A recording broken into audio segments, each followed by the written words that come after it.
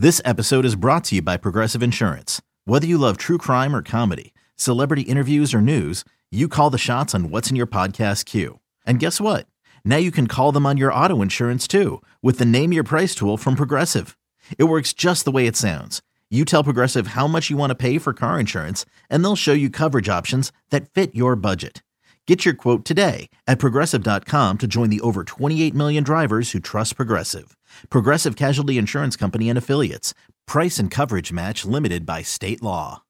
This is the Daily Tip presented by BetMGM. Now, here's Chelsea Messenger and Michael Jenkins.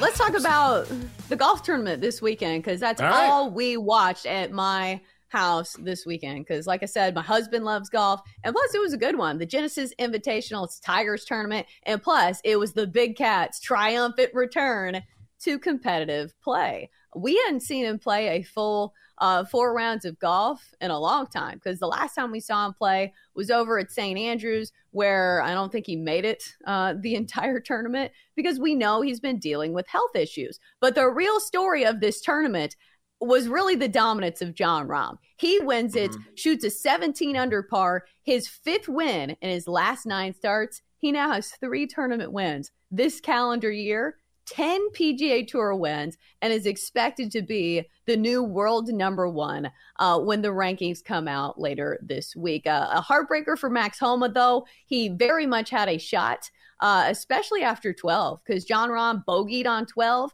opening the door for Max Homa. But then it was Jon Rahm really pouring it on with some big-time putts down the stretch.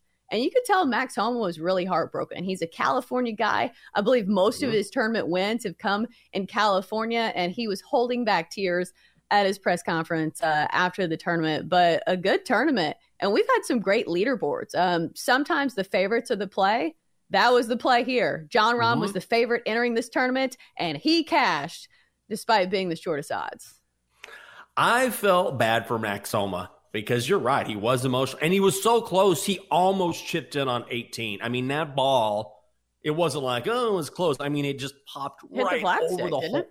Oh, yeah, it sure did. I mean, he was that close to forcing, which would have been an all-timer, and forcing, an extra round or extra hole and forcing a playoff. It was unreal. But Jon Rahm deserved to win this thing. That putt on 14 from 45 foot away right there on the fringe was just about as clutch as it gets. And now he's number 1 in the world once again. I read this stat, Chelsea, and it was just mind-blowing to me. I'm not trying to make it about Tiger yet, because I know we're going to talk about Tiger, but Jon Rahm is going to be number 1 in the world for the 44th week. That is 11th most all time. So very impressive no matter what. Rory McIlroy is number 2 all time with 122 weeks at number 1, but Tiger is number 1 all time with 683, which just goes to show like how dominant he was during his heyday. But good on Jon Rahm. He's the best golfer in the world for a reason, and he looked that way this weekend. Oh, for sure. And it's just not a one-time thing. Like I said, he's been on absolute fire over these past year, I guess you should say.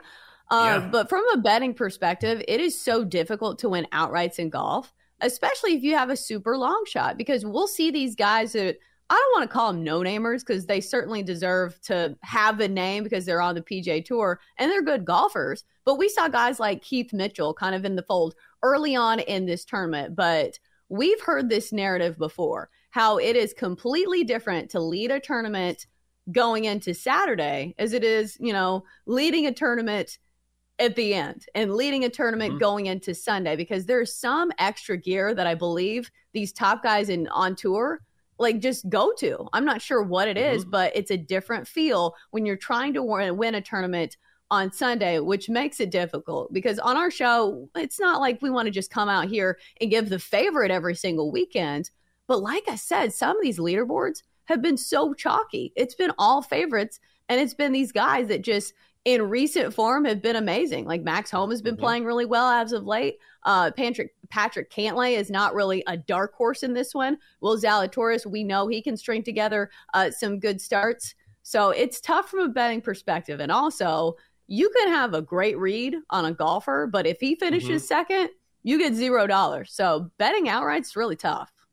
Oh, it's extremely difficult. I will say, of course, there are a lot of people who like to bet top 5s, top 10s, Right. top 20s, whatever it may be. Jon Rahm has been, and I know it's at minus money, but he has been a money maker as far as finishing. Well, he's in never the at top minus money to start a tournament. He's always like plus 450. Well, no, I'm talking about if you want him to finish in the top 10. Certainly, it's going to be plus money, but if you want, if you want Jon Rahm to finish in the top 10, you're going to lay some sort of money there. But in his last 10 tournaments, he has finished in the top 10, all 10 tournaments. He's won 5 out of his last 9 tournaments. So that's just about as red hot as you can get. I don't know how long he can continue this streak of finishing in the top 10, but at least what we've seen recently is that has just been money. Oh, yeah. So let's talk about the big cat, because I know people are like, well, what about Tiger Woods? Well, he had some good rounds. He shot 2 rounds under par, but then it all fell apart on Sunday. You could tell he was really hurting. I remember watching this, and they were filming him walking down the stairs, and it looked painful. At one point, I thought he was going to fall, and I'm like, oh, my God. Can somebody not give him a hand? Can somebody not point him the direction of a ramp? So it's just another case of Tiger Woods.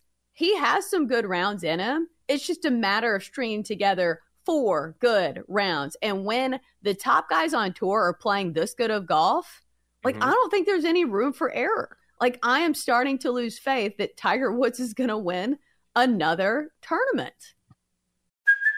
Hey, it's Kaylee Cuoco for Priceline. Ready to go to your happy place for a happy price? Well, why didn't you say so? Just download the Priceline app right now and save up to 60% on hotels. So whether it's Cousin Kevin's Kazoo Concert in Kansas City, go Kevin, or Becky's Bachelorette Bash in Bermuda, you never have to miss a trip ever again. So download the Priceline app today. Your savings are waiting.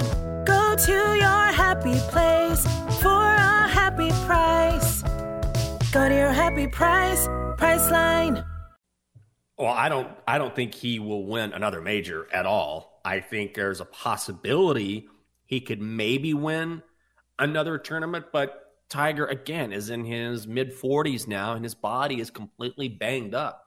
And I think because Tiger has been so superhuman for the vast majority of his career, we forget that. There is a reason why Tiger opened as 150-1 to win that tournament. Of course, it dropped down to 125-1 because people are always going to bet on Tiger, but it really is about his body and whether or not he just has the strength.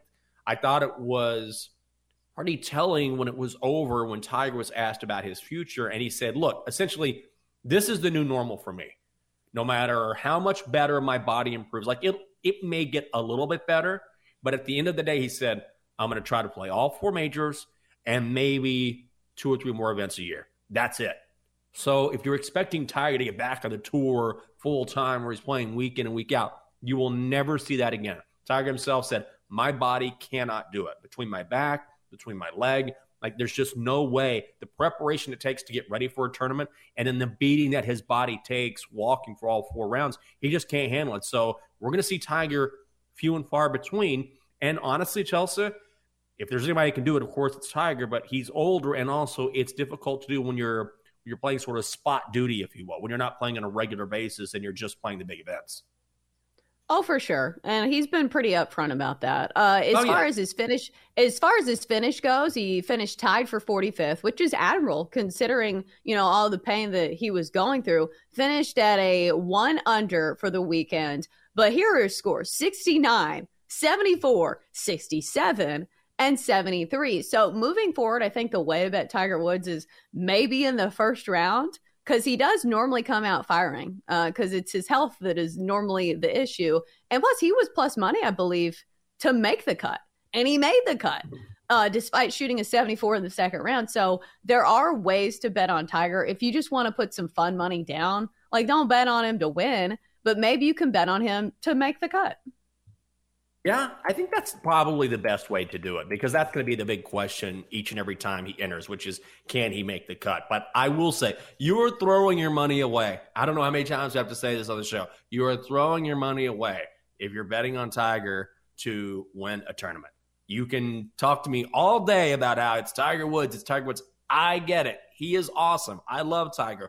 But when you watch him, I mean, even the metrics, like his swing speed, his driving off the tee, by the time he gets to the 4th round, He just doesn't have it. His body just cannot handle it. So as much as it would be an amazing story, and I will be more than happy to eat my words and play this soundbite a year from now, 2 years from now, and how I doubted Tiger. But man, just him finishing, I thought was a victory in and of itself. He has not finished a tournament period since last April at the Masters. So just doing that was a huge step forward for him. Right. But the problem is he's only going to be playing in majors or like his tournament. So it's going to be really tough fields to compete in, because the majors are the best in the world. Like, there are no layups. It's not the John Deere Classic where he has a chance to win it. And also, this course is fairly walkable. Like, the first hole and the 18th hole has some hills to it, and there are some stairs. But compared to the other courses on tour, like, this is not one of the more difficult ones. So if he's having trouble with this one, it's probably not going to go well at some of these other courses.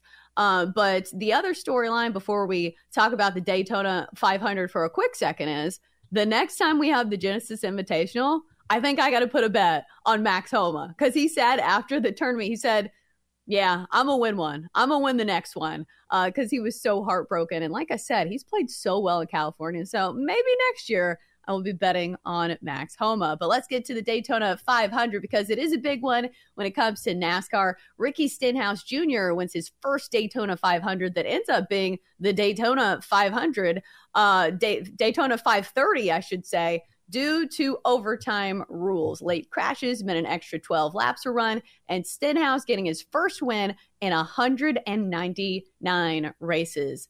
Jenks, do you follow NASCAR? I feel like it's not as big as it used to be. No, there was a time when NASCAR just got red hot and then completely fell off, and I think there's a few reasons for that. But the takeaway here is I was really happy for Ricky Stenhouse Jr. He had not won in 199 races. That's a winless streak of 5 years. And then also, I thought this was pretty interesting. His crew chief, Mike Kelly, said Ricky's biggest problem as a driver is that he doesn't believe he can win. He doesn't have that confidence in himself, certainly didn't before yesterday. So they put a note inside his car that said, quote, "We believe," to try and inspire him to win this race. And you know what? It worked. That's why he's the crew chief. Well, that's a good story. Maybe I need to finally tune into some NASCAR, because it doesn't have the star power that it used to. I could be wrong. Go ahead and throw tomatoes at me. For more, listen to the Daily Tip presented by BetMGM. Weekday mornings from 6 to 9 Eastern on the BetQL network, the Odyssey app, or wherever you get your podcasts.